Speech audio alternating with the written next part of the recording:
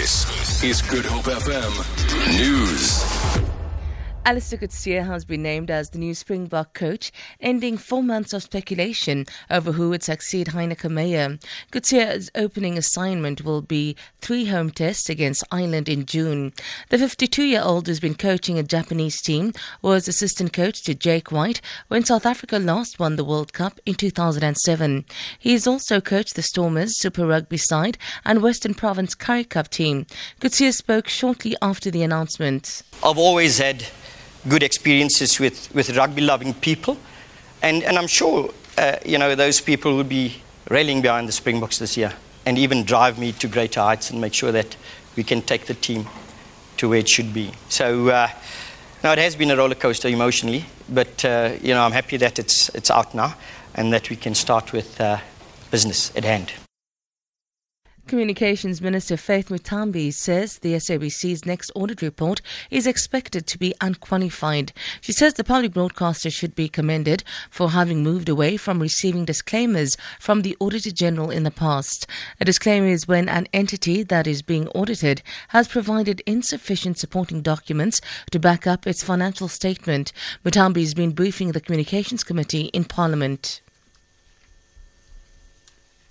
We expect the board and the management to ensure that we moved from qualified audits to unqualified audit with no matter of emphasis, which is a matter that we need to commend the SABC to say they've been trying to move from disclaimer. Even the number of qualifications now, they are minimum. I think the last ones were 3. So hence we expect now the oncoming audit should come with unqualified audit with no matter of emphasis.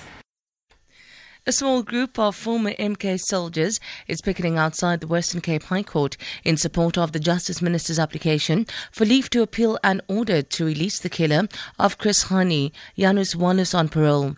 Minister Michael Masuta's application is currently being heard in the Pretoria High Court. Spokesperson for the group, Fumanekele Boy, says they want to put pressure on the justice system to deny Wallace parole because of what he calls the conspiracy around the killing of Hani.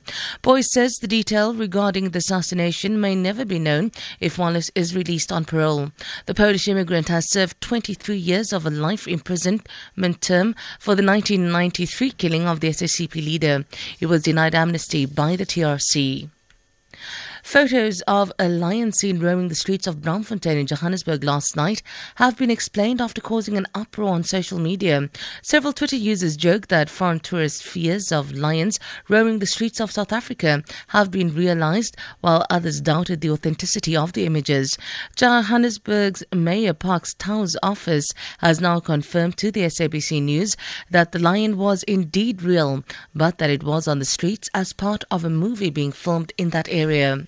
For Good Hope FM News, I'm Sandra.